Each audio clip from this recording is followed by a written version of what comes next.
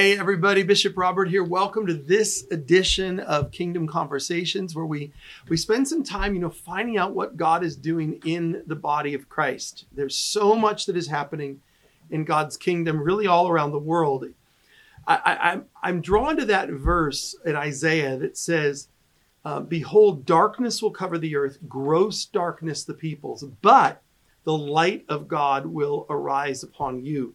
So while in society, things seem to be going crazy, and I'm telling you what, just every area, social issues, economy, global nation war against war, pandemics, it's mind-blowing. In the middle of all that, there is a kingdom that cannot be shaken, that is emerging strong.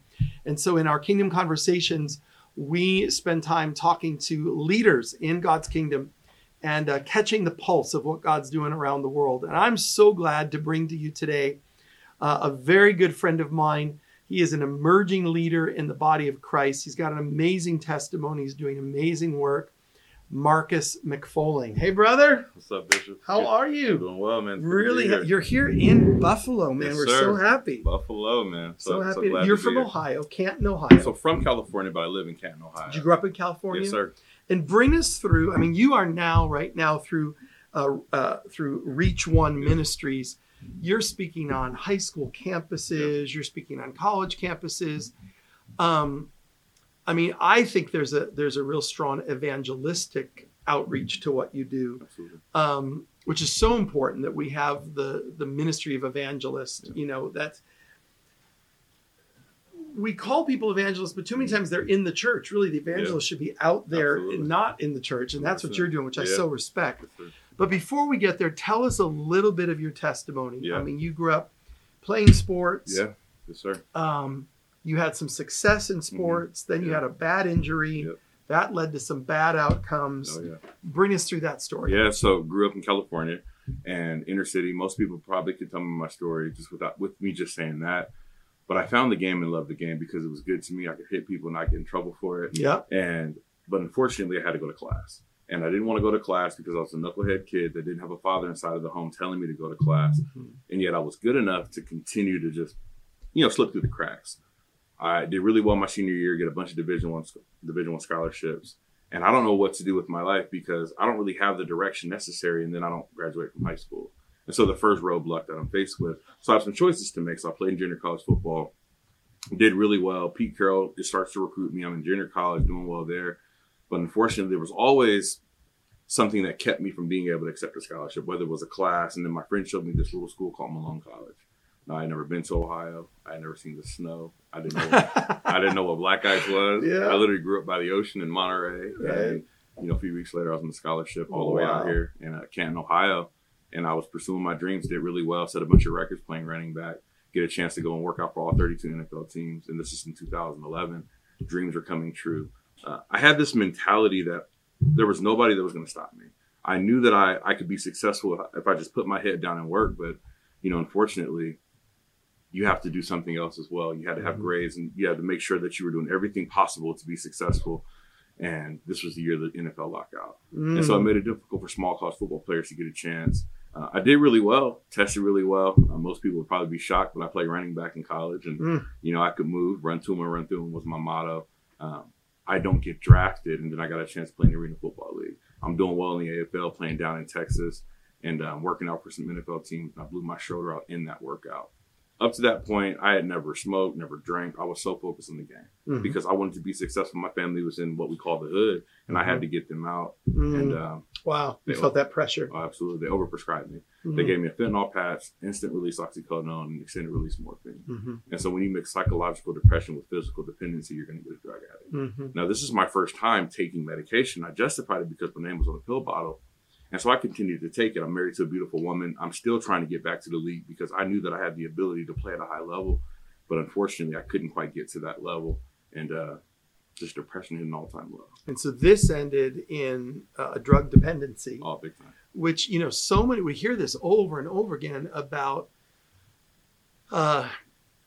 doctors who are indiscriminately kind of, Yeah. prescribing these things, not following up, not measuring carefully. And sure. this is the story that we hear Literally. over and over and over again. It's Yeah. terrible. And then my wife gets pregnant. And I'm like, well, I want to be a father that I didn't have. And so I said, okay, well, let's move back to Ohio where all the Christians are. So I went to a Christian university. Mhm. So I had this idea of who God was, but I didn't let the 18 inches connect between my brain and my heart. I had all this head knowledge, spoke fluent Christianese, but when rubber hit the road, I had no idea who I was. Mhm. And so we moved back, and I thought changing geographically would change my situation, but it didn't. Mhm. And I had to learn how to face my issues head on, but I had no idea how. Mhm. And so I'm in Ohio now. I don't have team doctors.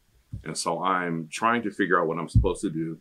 I started buying drugs off the streets. Mhm. And I went and would sit outside a dope boy's house for 8 hours, hoping that he would give me something, would front me something. And then when I ran out of money, I would go to a bunch of different doctors. Mhm. I went to 38 different doctors for 59 prescriptions in 5 months. Yeah. The depths of deception. And the fact that that's even possible, Yeah. is Well, I just, was a really good liar. well, yeah, Yeah. but still, Yeah. in today's world, you'd think that there'd be a way to help in the midst of that. Yeah. But I just want to say to somebody watching this right now, that word of encouragement, because here you are, a testimony Absolutely. to what God can do. We're going to hear more of your story, Yeah. but obviously God Yeah, came in yeah. and intervened. For sure. And so wherever you are, whatever you're struggling with, however or someone you love is struggling, I want to tell you, God can make a way. He's a Yeah. way maker where there Absolutely. seems to be no way. Yeah. And so bring us through till today. Yeah. So June 16, 2017, my wife calls the cops on me. I got charged with 3 felonies, deception to obtain a dangerous drug. I've got some choices to make, and the only thing I knew to do was continue to get high. And that day, everything changes. She leaves me. I get arrested. I go to jail. I'm sitting inside of a cell, and I had this great plan that I was going to take my life. I get released. I come home. Everything's gone. And I had this plan. I was going to kill myself on my first Father's Day. And I would call my wife 100 times. I would say, hey, I just want to talk to my daughter one more time. She was 7 months old at the time. So I just want to talk to Averie. She let me talk to my daughter. And in that FaceTime phone call, I felt the love of a father to a child like never before. I told my daughter in this FaceTime phone call that Daddy's going to do whatever he has to do to be in your life. The next day, I checked myself into Teen Challenge, which is the faith-based rehab.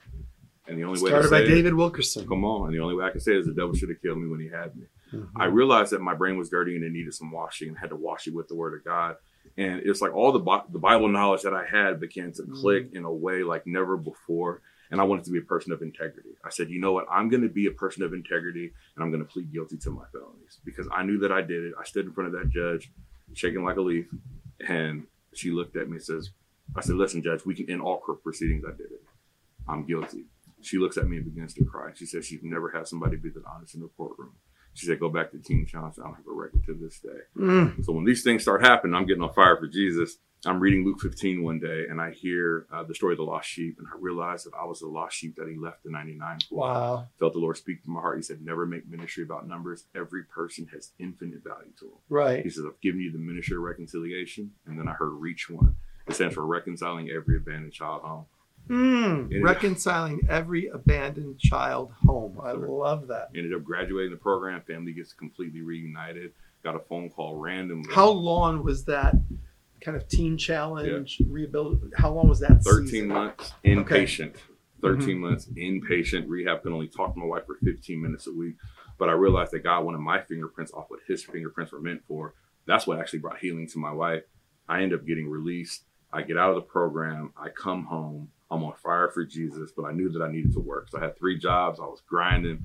And I got a call randomly from a principal and said, hey, we heard about your story. No, I had never spoke before. I didn't know what speaking was. I knew that I wrote some prayers down that God was going to use me. And they said, we want you to inspire our students. And this was October 12th, which is exactly a year later from when the Lord told me about Reach One. And I didn't know that you couldn't preach the gospel like that in high school. Nobody told me that. So I went there. Francis handed this rope illustration. I'm like, the decisions you make now last for eternity. You need to repent. And the altars were full, but I've never been invited back to that school. We've been doing it for about 4 years now, ever since. Wow. So that was about 4 years ago. Yeah. And how do folks find you and find Reach One online? Yeah, so the biggest thing is when that one school happened, it's like the Lord put my name in the wind, where schools from everywhere started hearing about me.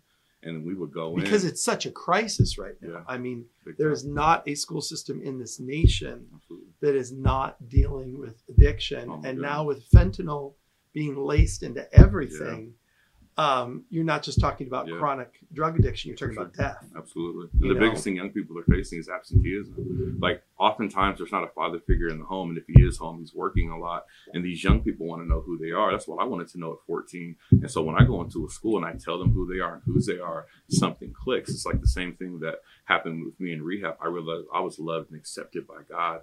And so we get a chance to travel and tell the next generation that they're loved and accepted by God. But again, how do folks find you? Oh, so how do people find me? Like, how do they stay connected, or how do they find me? We're on Instagram, Snapchat, TikTok. Everything. What? Markus McFolling, just my name. Okay, Markus. So we'll try to put that in the chat here right now, so people can find you, because they'll want to follow along and support your ministry and what you're doing. So amazing. So you're out there touching lives in the school system, bringing your testimony. Helping bring freedom to these young people. And then through my friend, Pastor Doug Reed, an Ohio guy. That's right. We connect and we invite you to Israel. Yeah.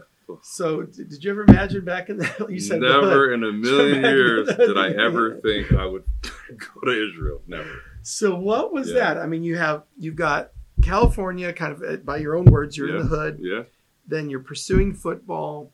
You go through this dark few years of just, fighting for your survival. And then you come into a place of God using you. And then this call comes to go to Israel and talk about that. Man, when I say life-changing, I think I had an idea of who God was. And I was very much saved and filled with the Holy Ghost. But it's different when you get a chance to go to where these things took place. No words for it. I went there like as a tourist. Right. So, probably most people do like, hey, I'm going to go, I'm going to see, it's a once in a lifetime trip. No, it's so much more than that. When I went over to Israel, I realized that there was this story that's much bigger than I realized. And I get a chance to be a part of it. And when you step off the plane and you start going through the airport, which is an extensive process, I tell you what, terrifying process. But I got there and I realized that God was already moving. And it changed the course of my life, because I realized that God had a part for me to play in the grand scheme of things. And, they say you read the Bible and you're just like reading it in HD. Going over to Israel is like I'm reading it in 8K now. I mean, you start to see the things in which you read about. And it changed the way that I saw myself. It changed the way that I saw the Jewish people and just that relationship. And I want to fight, advocate, and do whatever I can for our brothers and sisters over there. Got a chance to hear one of the rabbis preach, and I talk about this a lot. Everybody, they know that I talk about this. Yeah. Do you remember which one it was? Was it David Nikrutman? Nikrutman. David Nikrutman, sure. So he started bringing it. I mean, he started preaching, and when I say I felt the presence of God, it wrecked me.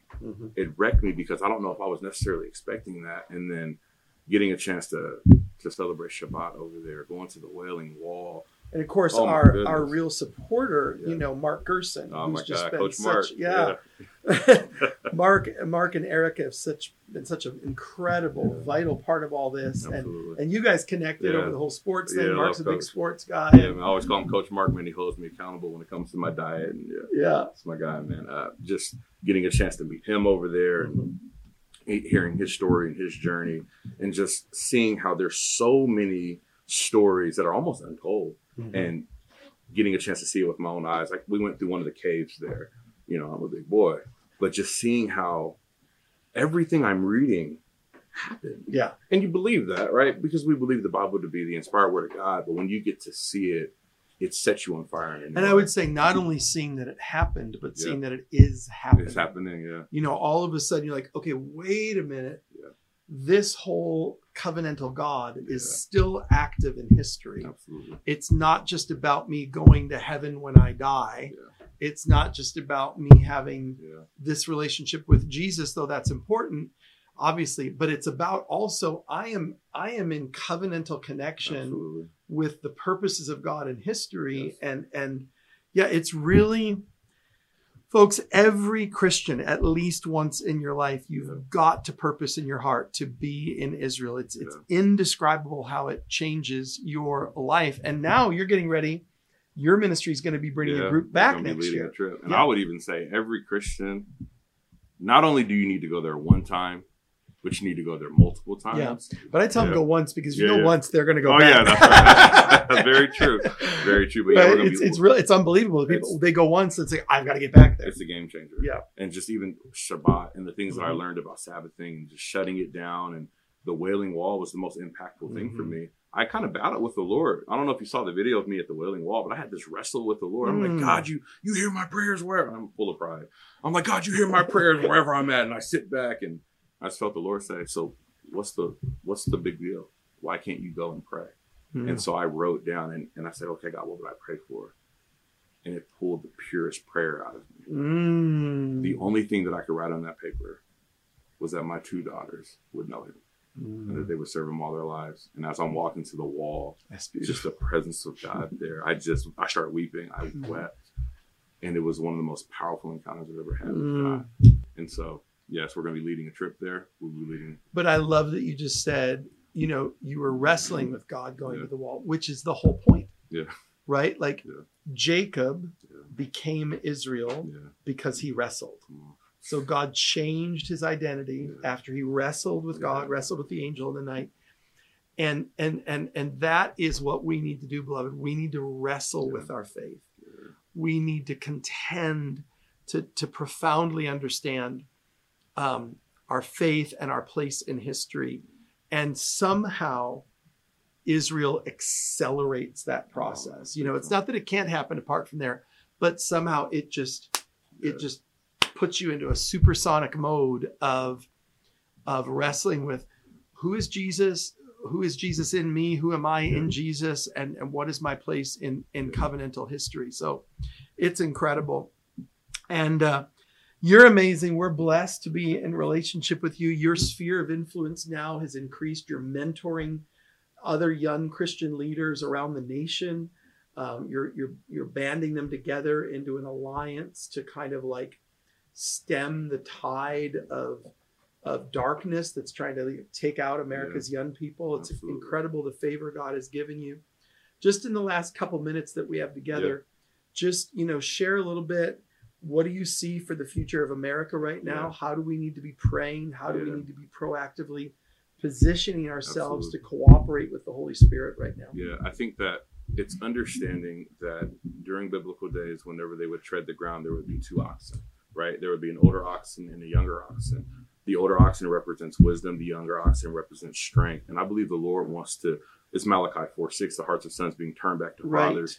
And so we can co-labor together. You can't have one without the other. My job as a millennial is I want to bridge the gap between Gen Z and the older generations. I understand that they're the leaders of today, and I understand how to serve the older generation. So I want to be a bridge and helping connect the dots, because the only way that we're ever going to see revival like we want to see revival and true habitation is when we're co-laboring together, multi-generational discipleship. And that's why what you're doing and getting a chance to be in relationship with you, I've learned so much just about trusting the Lord, about trusting the process, about the presence of Jesus, even musically. Like, I'm not a musician, but I walked in and you were just crushing it, and wanting the next generation to be able to glean from that and wanting them to be able to learn. And so I see God using Gen Z, Gen Alpha as the leaders of today, but with the covering of the fathers, because you can't, the old wineskin, right? We always talk about that, becoming a new wineskin. Absolutely. But what do you do with the old wine?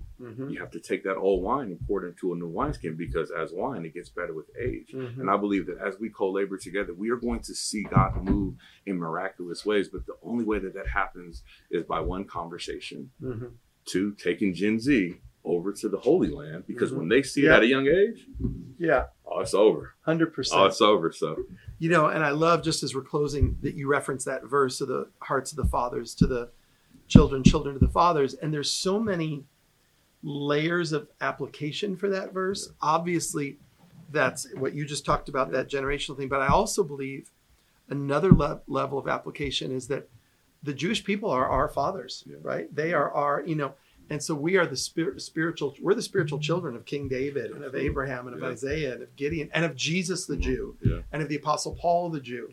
We think of these Christian New Testament people, they're Jewish. So God's turning our hearts back to the Jewish people and their hearts to us. And the result of that is that the curse does not proliferate, in our generation. So it's so urgent. Folks, this is an amazing, amazing young man. Pastors, you need to invite him into your city. He will do an amazing job for you in a regional event, whatever it is. This is a ministry that we just fully, fully endorse and cooperate with. And I want to encourage you to get involved with Markus McFolling Reach One. And again, you can go in the comments right there and we'll put in all of his social media handles. McFolling is McFolling and Markus with a K. And get involved with his ministry. Man, thanks for coming by. And we're glad to have you in Buffalo, brother. Yes, sir. God bless you. God bless. God bless everybody. Keep working and praying for the peace of Jerusalem.